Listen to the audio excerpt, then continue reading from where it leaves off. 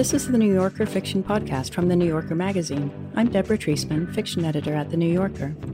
Each month, we invite a writer to choose a story from the magazine's archives to read and discuss. This month, we're going to hear The Years of My Birth by Louise Erdrich, which was published in The New Yorker in January of 2011. Growing up in the midst of a large family, I had never registered the visitations from my presence, at those rare moments when I was alone, as something strange. The first time I was aware of it was when I was taken from Betty and put in a white room. After that, I occasionally had the sensation that there was someone walking beside me or sitting behind me, always just beyond my peripheral vision. The story was chosen by Tommy Orange, whose first novel, There, was published in 2018 and was a finalist for the Pulitzer Prize. Hi, Tommy. Hey, Deborah. So what made you choose a story by Louise Erdrich for the podcast? So you had published, I think last year, a short story of hers called The Stone. It's a pretty short story, and it's a strange story, and it just struck me. So when you asked me to choose a story, I went looking for another one of hers, and she's actually published a lot in The New Yorker. Because I haven't known her for short stories. She only has one collection of short stories, with a pretty massive career. Most of her stories start as stories and end up in her novels. Yeah, that's what I've heard her say. And this one just struck me. I think it's such a perfect story. In what way is it perfect for you?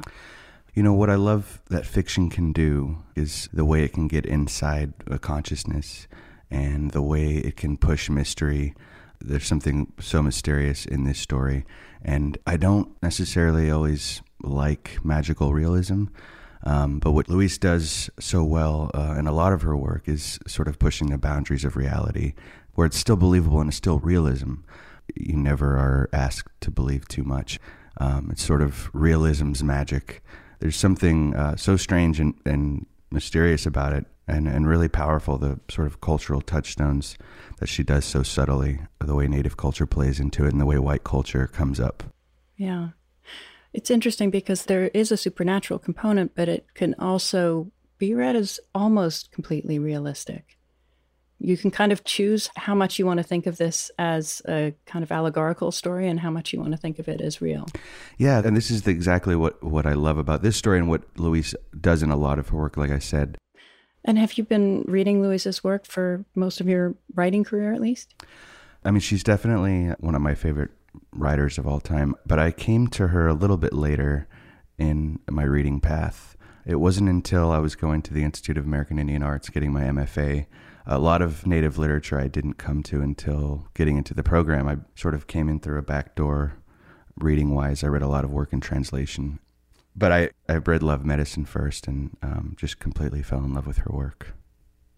And do you feel that the connection for you is that you have shared Native American heritage? Definitely. When I first started reading, I actually was a little bit turned off to some Native fiction because it was so reservation-based, and I have this urban experience. But that was just sort of at the beginning of me thinking about Native representation, what it would look like in my own work. The way that she handles bringing in Native culture, I think, is so perfect. There's a clumsy way to do it, and she never does it that way. It always comes across really organically. And do you think that this story, The Years of My Birth, is characteristic of that? The main character, as we'll discover, is actually not Native. Yeah, I think the way that works for the reader does something really cool. Sort of putting you into a Native family as a white character does a lot of work for the story, I think. Mm-hmm. Well, we'll talk some more after the story. And now here's Tommy Orange reading The Years of My Birth by Louise Erdrich. The Years of My Birth. The nurse had wrapped my brother in a blue flannel blanket and was just about to hand him to his mother when she whispered, "Oh God, there's another one." And out I slid, half dead. I then proceeded to die in earnest, going from slightly pink to a dull gray blue, at which point the nurse tried to scoop me into a bed warmed by lights. She was stopped by the doctor, who pointed out my head and legs. Stepping between me and the mother, the doctor addressed her. "Mrs. Lasher, I have something important to say. Your other child has a congenital deformity and may die. Shall we use extraordinary means to salvage it?" She looked at the doctor with utter incomprehension at first, then cried, "No!" While the doctor's back was turned, the nurse cleared my mouth with her finger, shook me upside down, and swaddled me tightly in another blanket. Pink. I took a blazing breath. "Nurse," the doctor said. "Too late," she answered. I was left in the nursery with a bottle strapped to my face while the county tried to decide what to do with me. I was too young to be admitted to any state-run institution, and Mr. and Mrs. George Lasher refused to have me in their house, which was at the edge of a nearby town where Mr. Lasher owned and ran a farm implements dealership. The night janitor at the hospital, a woman from the reservation named Betty Wishcob, asked the head maternity nurse for permission to hold me on her break. While cradling me, with her back to the observation window, Betty also nursed me. She was still nursing her youngest child at home. As she fed me, she molded and rounded my skull with her powerful hand. Nobody in the hospital knew that she was feeding me at night, or that she was doctoring me, and had made up her mind to keep me. This was 5 decades ago. When Betty asked if she could take me home, there was relief and not a lot of paperwork involved, at least in the beginning. So I was saved and grew up with the Wishcobs. I lived on the reservation and eventually was educated, as my Chippewa siblings were, first at a school run by the Catholic Mission and later at one run by the government. Around the age of 2, I was taken away for the first time and placed alone in a room. I remember the smell of disinfectant and what I would now call despair. Into this disinfected despair, there came a presence, someone or something who grieved with me and held my hand. That presence would come to me again at other moments in my life. Its return is partly what this story is about. The second time that an officious welfare officer decided to find a more suitable home for me, I was 4. As Betty argued with her in the dust of our yard, the matted hackles on the dog's back rose. I stood beside Betty and held her skirt, green cotton. I pressed the fine weave between my fingers and hid my face in its scent of heated cloth. Then I was in the back seat of a car that sped soundlessly in some infinite direction. I slept. I woke alone in another white room. My bed was narrow, and the sheets were tucked tightly down, so that I had to struggle to get out. I sat on the edge of the bed for what seemed like a long time, waiting. When you are little, you do not always know when you are screaming or crying. Your feelings and the sound that comes out of you are all one thing. I remember that I opened my mouth, that is all, and that I did not shut it until I was back with Betty.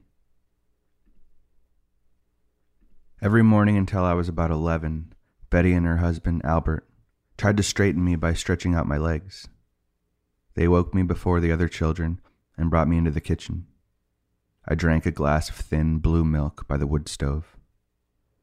Then Betty sat in a kitchen chair and put me in her lap. Albert sat across from us in another chair. "Put your feet out, Tuffy," he said. I put my feet in Albert's hands, and he pulled me one way while Betty pulled the other. Slowly, as I grew, my legs untwisted, though one was always a little shorter than the other. I was the youngest of their 4 children. It was Cheryl whom Betty had been nursing when she cared for me in the hospital. Their older son, Cedric, gave me the name Tuffy because he knew that once I went to school, I would get a nickname anyway. He didn't want it to be one that mocked my rolling walk or my head. My head, so misshapen when I was born that the doctor had diagnosed a birth defect, was still a bit flat on one side, where I had been crushed in the womb by my twin. But it had been shaped enough by Betty's squeezing and kneading that by the time I was old enough to look in a mirror, I thought I was pretty. Neither Betty nor Albert ever told me I was wrong. It was Cheryl who gave me the news. "Tuffy, you are so ugly you're cute," she said. I looked in the mirror the next chance I got and realized that she was telling the truth.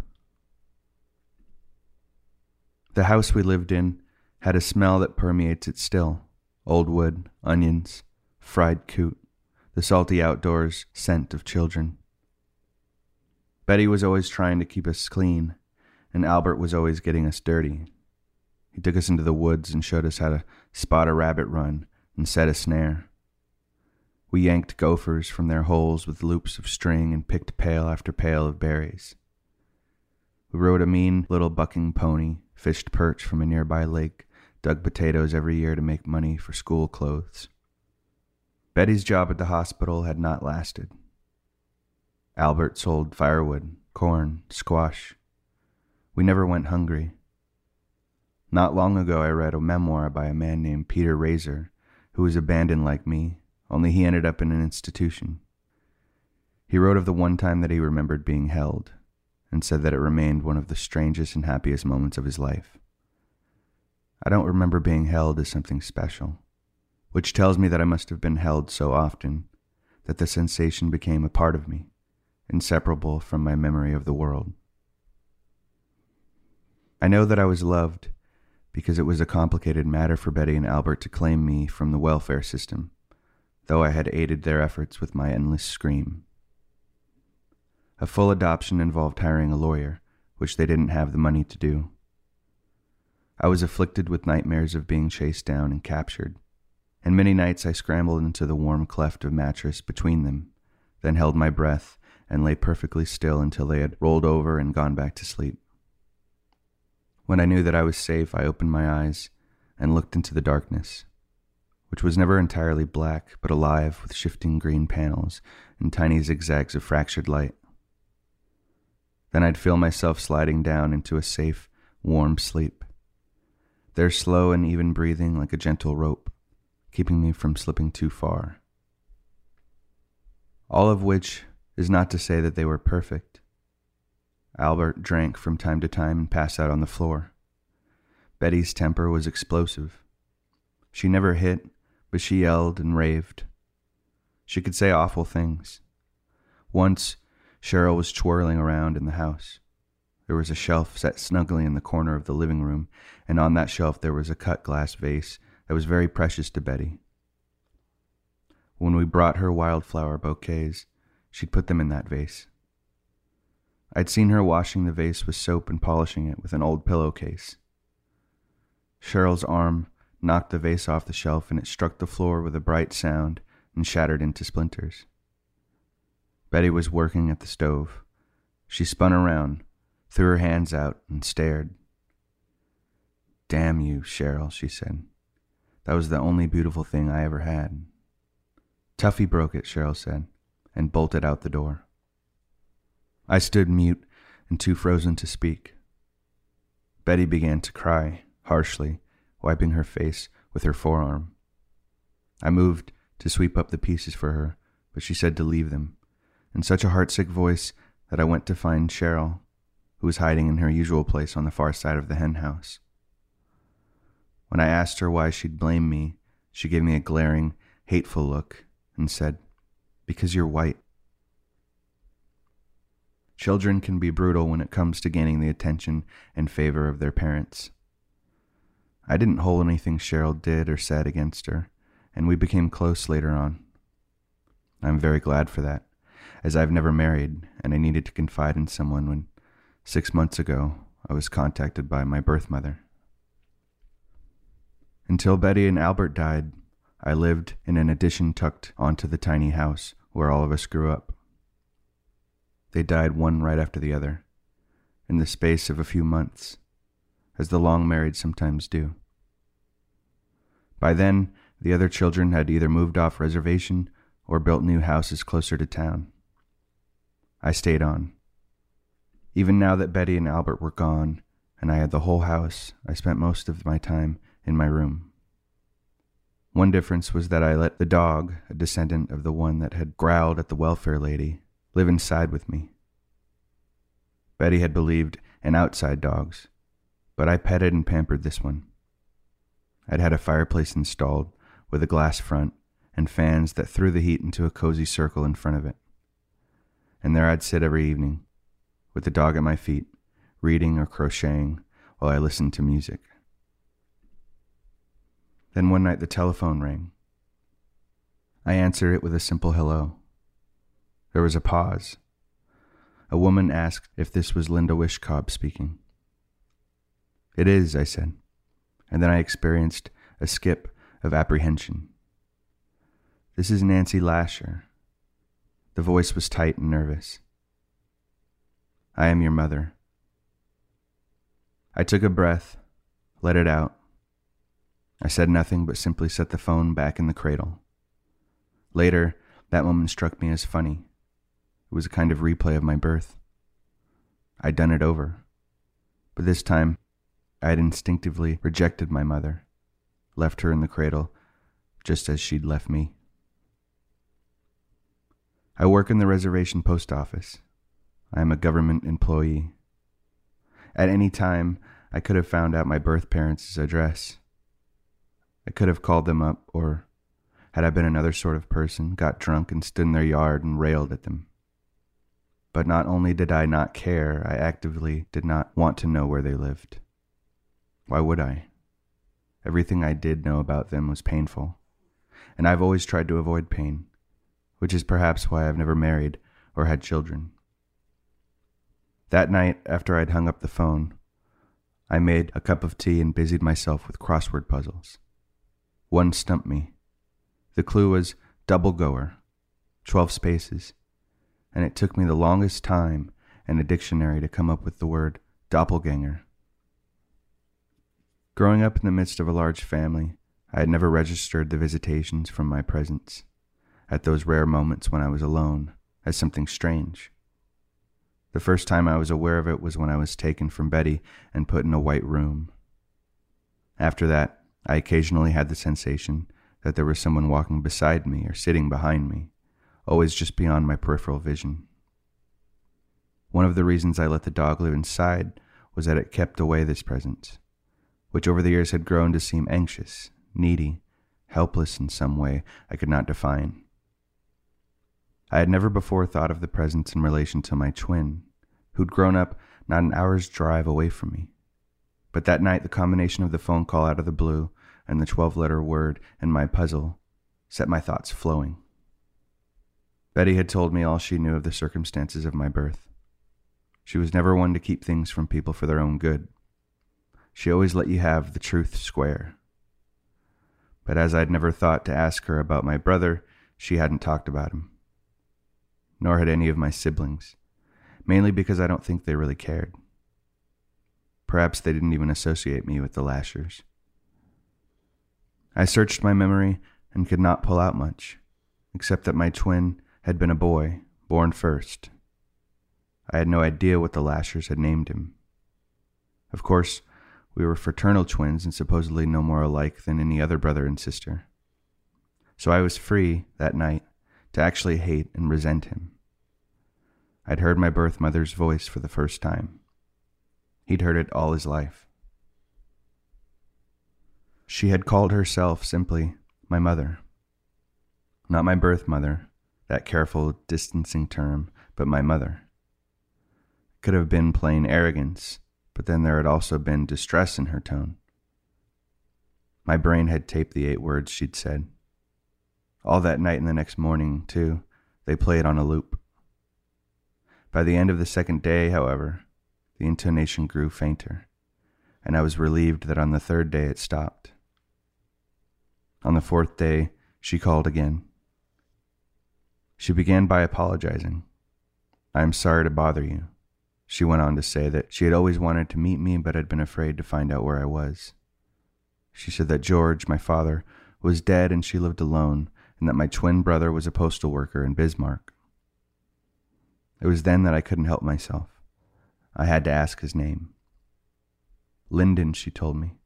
It's an old family name. Was mine an old family name as well? I asked. No, she said, but it matched your brother's name. She told me that George had written my name down on the birth certificate, but that they had never seen me. She told me that he had died of a heart attack, and she had nearly moved down to Bismarck to be near Linden, but she couldn't sell her home. She said that she hadn't known I lived so close by, or she would have called me long before. Her light, conversational chatter must have caused a dreamlike amnesia to come over me, because when she asked if we could meet, if she could take me out to dinner at Vert's Supper Club, the only place in the area that served full dinners with drinks, I said yes, and agreed on a day. When I finally hung up the phone, I stared for a long time at the little log fire in my fireplace. I'd laid the fire before the call and had been looking forward to popping some corn. Whenever I did, I threw kernels high in the air for the dog to catch. Now I was gripped by something new, a dreadful array of feelings. Which should I choose to succumb to first? I couldn't decide. The dog came and put his head in my lap, and we sat there until I realized that one of the reactions I could have was numbness. Relieved, feeling nothing, I let the dog out, let him in, and went to bed. She was shorter than me, and so ordinary. I was sure that I must have seen her in the street, or at the grocery, or in the bank, perhaps. It would have been hard not to have crossed paths with her at some point around here. But I would not have suspected her of being my mother. I could detect nothing familiar or like myself about her. We did not shake hands or hug. We sat across from each other in a leatherette booth. You aren't retarded? Lame?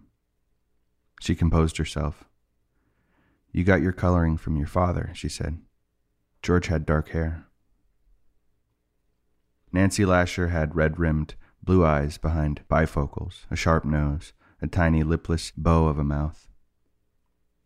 Her hair was typical for a woman of 77, tightly permanented, gray-white.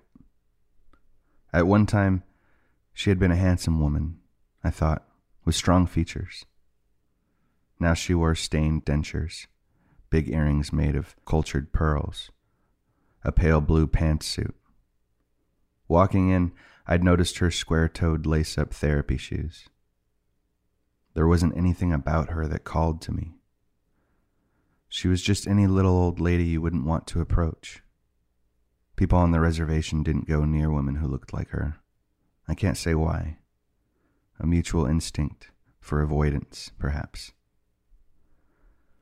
Would you like to order? She asked, touching the menu. Have anything you like. It's all on me. No, thank you. We will split the check, I answered. I'd thought about this in advance and concluded that if she wanted to assuage her guilt in some way, taking me out to dinner was far too cheap. So we ordered and ate and drank our glasses of sour white wine. As we did so, she talked. She asked me about myself. She drew me out, as they might say in a novel. She made sounds of interest and surprise and sympathy. She said that she admired me. We got through the dinner of walleye and pilaf. Tears came into her eyes over a bowl of chocolate ice cream. I wish I'd known you were going to be so normal. I wish I had never given you up, she said. I was alarmed at the effect that these words had on me, and quickly asked, How's Lyndon? Her tears dried up and her face became sharp and direct. He's very sick, she said. He's got kidney failure and is on dialysis. He's waiting for a kidney. I'd give him one of mine, but I'm a bad match and my kidney is old. George is dead. You are your brother's only hope. I put my napkin to my lips and felt myself floating up off my chair. Someone floated with me, just barely with me, and I could feel his anxious breathing there. Now would be the time to call Cheryl, I thought. I should have called her before. She won't believe this. It seemed best to me, too, not to believe what I had just heard and felt.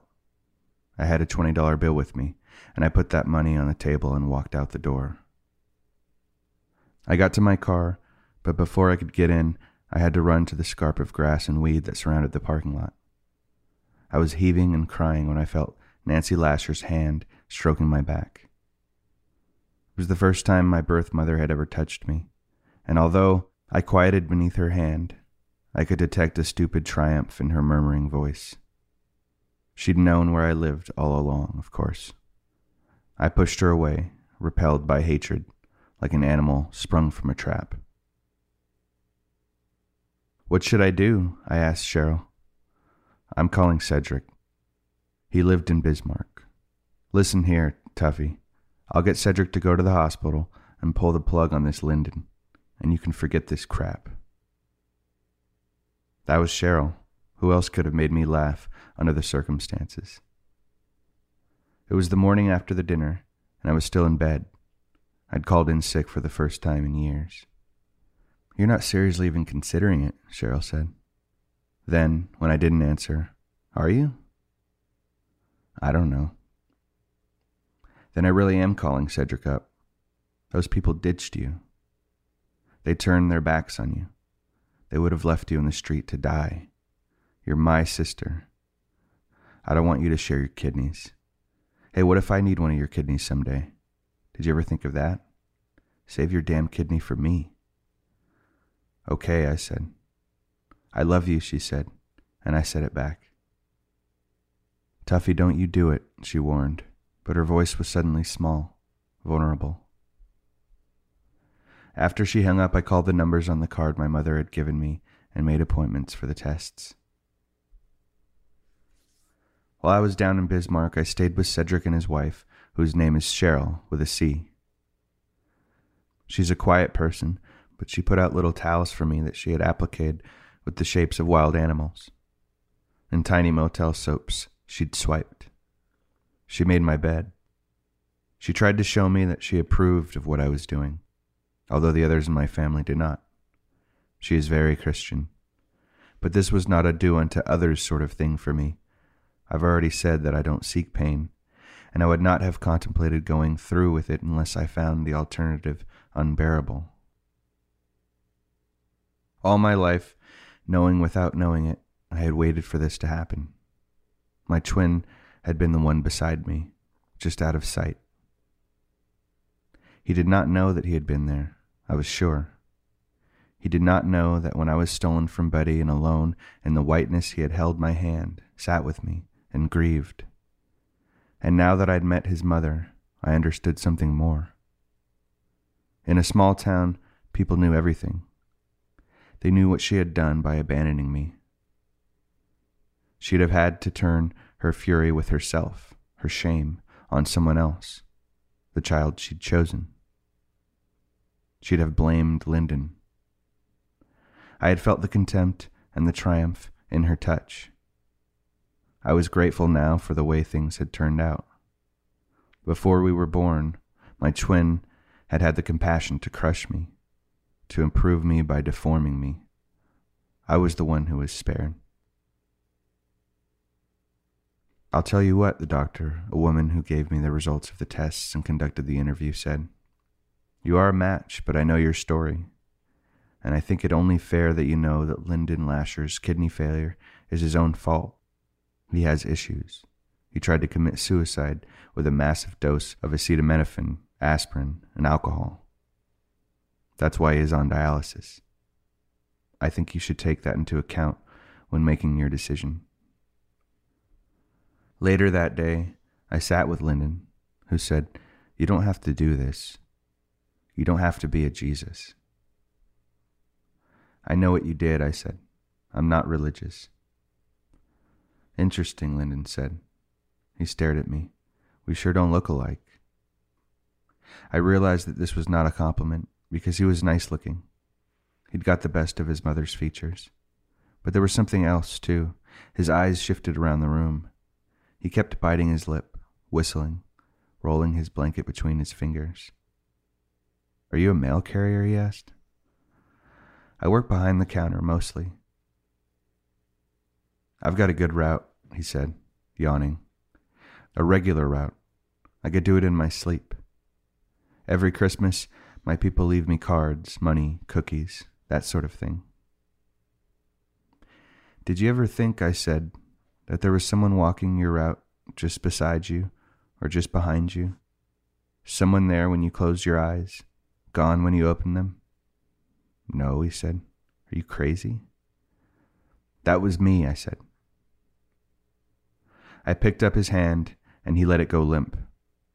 We sat there together, silent. After a while, he pulled his hand out of mine and massaged it as though my grip had hurt. I don't like you, he said.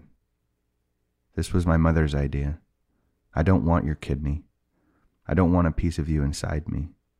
I'd rather get on a list. Frankly, you're kind of a disgusting woman. I mean, I'm sorry, but you've probably heard this before.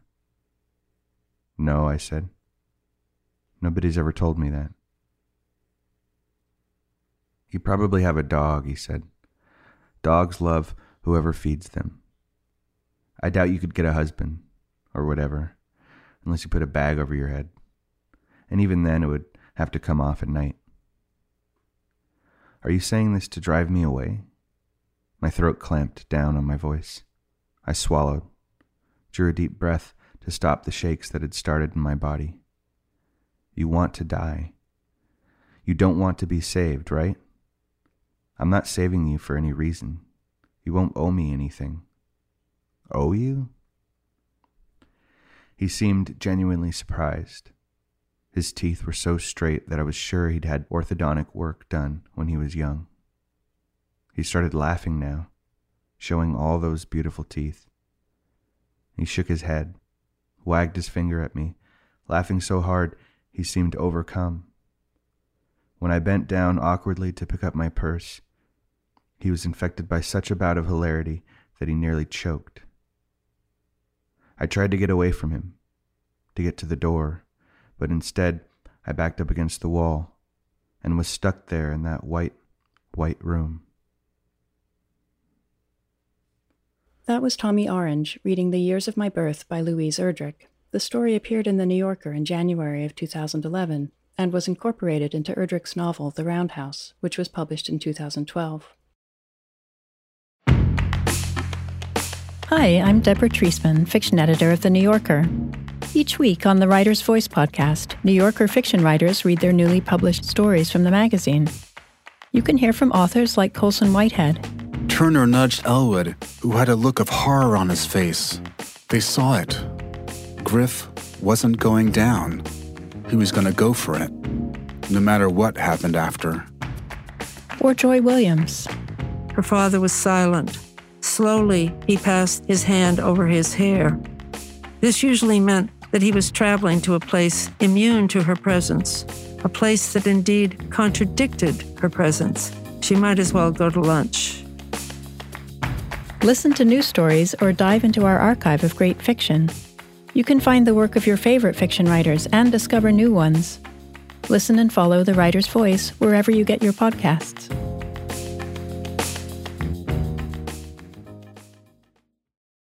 The questions around retirement have gotten tiring. Instead of, have you saved up enough? Shouldn't they be asking, what is it that you love to do? And how can we help you keep doing it? The truth is, you're not slowing down. So your retirement plan should be more of an action plan, a hiking plan, a music plan, a sailing plan. The point is, whatever you're passionate about, we can help make sure you never stop. At Lincoln Financial, we have the products to help protect and grow your financial future, so you can keep doing more of what you love. Make your pastimes last a lifetime at lincolnfinancial.com/action-plan. Lincoln Financial Group, marketing name for Lincoln National Corporation and its insurance companies and broker/dealer affiliate Lincoln Financial Distributors, Inc., copyright 2024, Lincoln National Corporation. So, Tommy, the story seems to me is built very much on this idea of doubling. It's not just that we have the good twin and the bad twin. We have the good mother and the bad mother. We have the sense of women as life-giving and men as life-taking. And we have all of these kind of pairings, starting with the doctor who wants to let the baby die and the nurses who don't let the baby die. How do you think that those sort of pairings and opposites fuel this story? Yeah, while there is so many opposites, it's a really nuanced story. And I think by showing us all these opposites and then sort of driving through the middle and getting on the inside of things, it does a lot of work to fill out the story. You also have the inside dog and the outside dog, and that's another sort of cultural touchstone, because there's a certain type of native value that, like, the dogs belong outside, and they're sort of the res dog, and it was just a subtle way that she introduced that as sort of insider knowledge of native life. The two Cheryls also. You have the Cheryl with a C and her sister Cheryl. Right. I love that, because those are the kinds of things we encounter in life all the time, people who have the same name, but you never encounter it in fiction because it's confusing. Louise just went with that. And I think that the work that she's doing with the two Cheryls is even deeper than just that. It's that there's the white Cheryl who's, or maybe she's not white, but she's Christian, and her sister Cheryl sort of has different cultural values, being raised native. Yeah. I mean, the main doubling obviously is the pair of twins and this mysterious phantom doppelganger that might be her twin or might be something completely created by her imagination. How do you read that presence? Yeah, I think the main doubling happening here is, not to lean too heavily on this cultural value piece, but I feel that what she's doing with this character is sort of highlighting how this native woman, Betty, rescued a child that would have sort of been a throwaway, would have ended up in an institution, like the character who she read about, who talked about the singular experience of being held and how strange and beautiful it was, and how for her, she didn't even sort of remember necessarily any time that she was held. And it was so normal for her. That was the way that she knew that she was I think there's a cultural value thing happening here where because she was imperfect and sort of deformed, it was a throwaway and valueless to the original parents, and this woman saw her as precious life, and how she was ultimately saved by this deformity, ended up with the better life. So it seems like it was a disadvantage ultimately, because her birth mom sort of ended up internalizing the guilt and then letting it out on her brother. Like she says that her brother saved her from a worse life by crushing her in the womb. Yeah. You know, like, is she speaking literally, or is that just a natural grace that just happened to happen in her life? Yeah. And do you think that the presence for her is the brother? I read it that way. Yeah. Like I said, I think I've heard enough twin stories to know that there's sort of a connection. I mean, I don't know if it's like a one-to-one, like you can feel the other's pain or anything like that, but I think there is something significant about sharing a womb with another being and how that can carry into life. And so I definitely read it as the real thing and not just her imagining it. On the other hand, Lyndon probably doesn't feel it, or else he kind of ignores it. Yeah, because he says, "Are you crazy?" They're in the hospital room. And, that could also be read two ways. He could be in denial of it, and, being raised a certain way or... Yeah. When the story came out, I did a Q&A with Louise, and I asked her about the presence and whether we should read it as Lyndon. And her answer was, the presence could be a neglected spirit helper. It could be a projection of Linda's need. It could be the shadowy emanation of a lost twin. It could be the thoughts of her dog. As the writer, I leave these decisions for the reader. So I think we have to take the dog out of the equation because there are different dogs, unless she gets a needier dog later in life. But it's interesting to me that she at least wanted to be nonspecific about it and wanted to leave all of those options open. And I think that's what I don't love about certain magical realism is it gives up the mystery by falling into fantasy. And what I don't love about things that are strictly realism is that there's not enough mystery. And I love how open and vast you can make a story if you keep the mystery. And I think she does that in this story. And I think it's more engaging for the reader if the writer makes decisions to keep the mystery, because you can go in a lot of different directions, and it really makes the story malleable. And it makes you do some of the work of writing it, as you read it. And something I noticed when rereading the story for this was that Erdrich often tells us Linda is experiencing feelings. She has a dreadful array of feelings, and she shows us the reaction that she has to the feelings, whether she's crying or heaving or so on. She never tells us what exactly the feelings are. It's another thing that she leaves us to assume or guess or fill in a way. It's kind of a fill in the blank story, Mm-hmm. And there's the one time she sort of does tell us, she's referencing numbness. She says she recognizes that one reaction she could have to her mom calling after all these years is feeling numbness. And it's a revelation for her that she's allowed to feel that in a strange way. It allows her to go to bed and go to sleep. There's also the moment where Linda says she spent her whole life trying to avoid pain.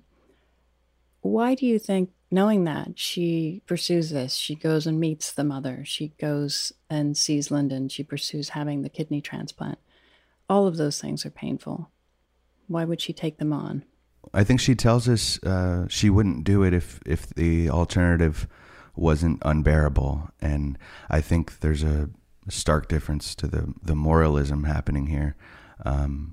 It's a little bit mysterious where her moralism comes from, because she says she's not religious, but she feels like she has the obligation to this twin who she maybe even sees as owing the twin something for being there when she needed him, like in the white room when she screams and she felt the presence there. Early on, maybe feeling that the twin was there to help, or the helping spirit, as he said, or she said. And it's interesting that she says at the end, "You won't owe me anything," which is what makes him explode into this cruel laughter. Yeah. Why do you think that he behaves the way that he does when she goes to the hospital? First, before he becomes really cruel, he's so uncomfortable. He's whistling and he's sort of fidgeting with his blanket and looking around. And then he goes into the full-bore cruelty. I mean, I think he's just a miserable person. He tried to commit suicide, and he's the opposite of her in a lot of ways. He's got like a nice face and these teeth that seemed like they had orthodontic work. On the exterior, he's sort of, everything looks good, but he's got nothing on the inside. And I think that cruelty, that shallowness comes from the superficiality about what a life looks like on the outside and inside. And what fills up the inside is largely how you were raised and who your parents were. And I don't know that we know that her birth mom was as cruel as she imagines, or as resentful, or took out whatever she did on him. But he's clearly a miserable person. And I think we can probably agree with her that he did not have a great life. Yeah. It's almost like there was enough material for one good person, and he got the outside goodness and she got the inside goodness, Yeah. And even the mother, when the mother first sees her, she says she regrets giving her up, but she also very quickly says, you got your coloring from your father. She's sort of disclaiming again and rejecting again, trying to distance herself. And I just love the pivot that happens. The reveal of when we find out why she's contacted her. It's such a stark turn in the story. Yeah. Do you think the birth mother is being entirely manipulative in that moment, in that scene? I do. I think everything down to the word choice when she first calls her saying mother, and she notices this. She noticed she doesn't use the removed birth mother. And I think even that was a subtle manipulation to try to take some claim that I'm your mother. She owns that kidney. You sort of you're obligated to do this for your real family, sort of thing. Yeah. So knowing all of that, why does Linda want to give up her kidney? What is that unbearable alternative? I don't know that I know this. I think it's living with this presence, even though, she has the dog inside because she doesn't want the presence, because the dog sort of scares off the presence. So it's an ominous presence when she's older, but I feel there is some deep obligation she feels to her birth family. And I don't know exactly where it comes from, but it's the same sort of unavoidable need that people have toward their family, even when they hate them, even when they have bad relationships. There's a sort of deep need for connecting to birth family. There's something unavoidable there. Yeah. Louise at the time in the Q&A said Linda's generosity makes her stronger than she knows. And perhaps the generosity is what she got from Betty. That's her, in a sense, her real birthright from the person who was really her mother. What do you make of this recurring image of the White Room? You know, it's the place where she's torn away from what she loves.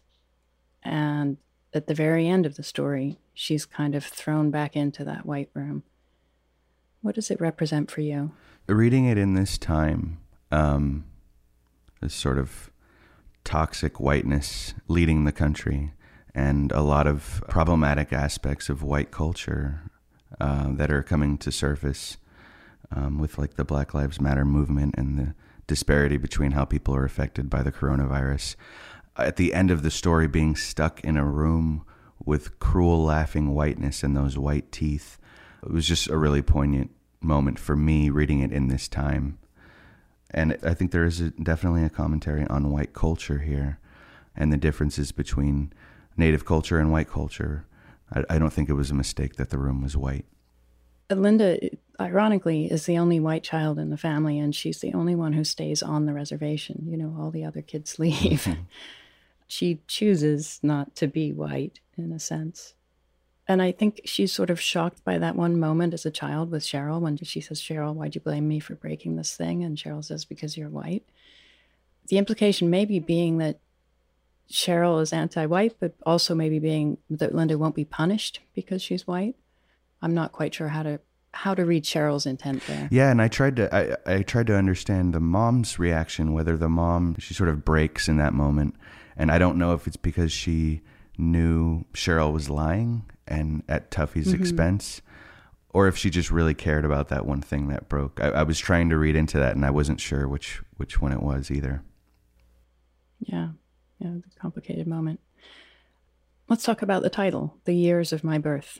How many years? Why plural? I think even though, you know, she's looking back, I think, at 50 years of life here, the way she expands and collapses time is pretty amazing and starting us out.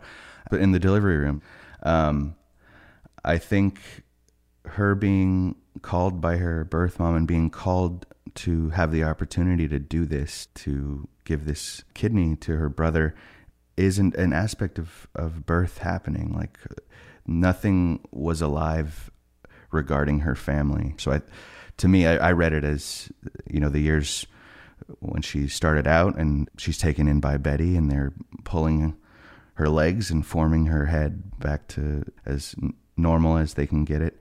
And then the later years when she has this connection. I think it's referencing those two different kinds of births. How did you read it? Well, I suppose she's given the opportunity to give Lyndon a new life. But there's also the flip side of that when Mrs. Lasher calls for the first time and she hangs up on her. And Linda says to herself, she's replayed the birth, except this time she was the one rejecting the connection. In a way, she gets her own back in that moment. And then she turns around and pursues the connection. So it's complicated. It's hard to know what's drawing her. And I think it's that opportunity, not having it before the call, she's sort of stuck with rejection. But when she's given the opportunity, I think it really moves something in her. And she initially, like you said, where she lays the phone on the cradle. But when she has no contact with her family, she doesn't have the opportunity to say yes or no to them, to say yes or no to the kidney. She's sort of stuck with her own feelings of rejection and maybe unworthiness. Yeah. I suppose it's the first time she's been given power. Right? Yeah. And she responds well to it. Though at the very end of the story, I think Erdrich deliberately avoids giving us a resolution. You know, we end the story not knowing if Linda's going to go ahead and donate her kidney. How do you read it? I love the decision There's a really intense ending to leave us there. I want to read it as Linda not giving him the kidney, but the resolve that she seemed to have and the sort of brazen courage to face Lyndon, even while he was being cruel, it seems to me there was a possibility that she would go through with it anyway.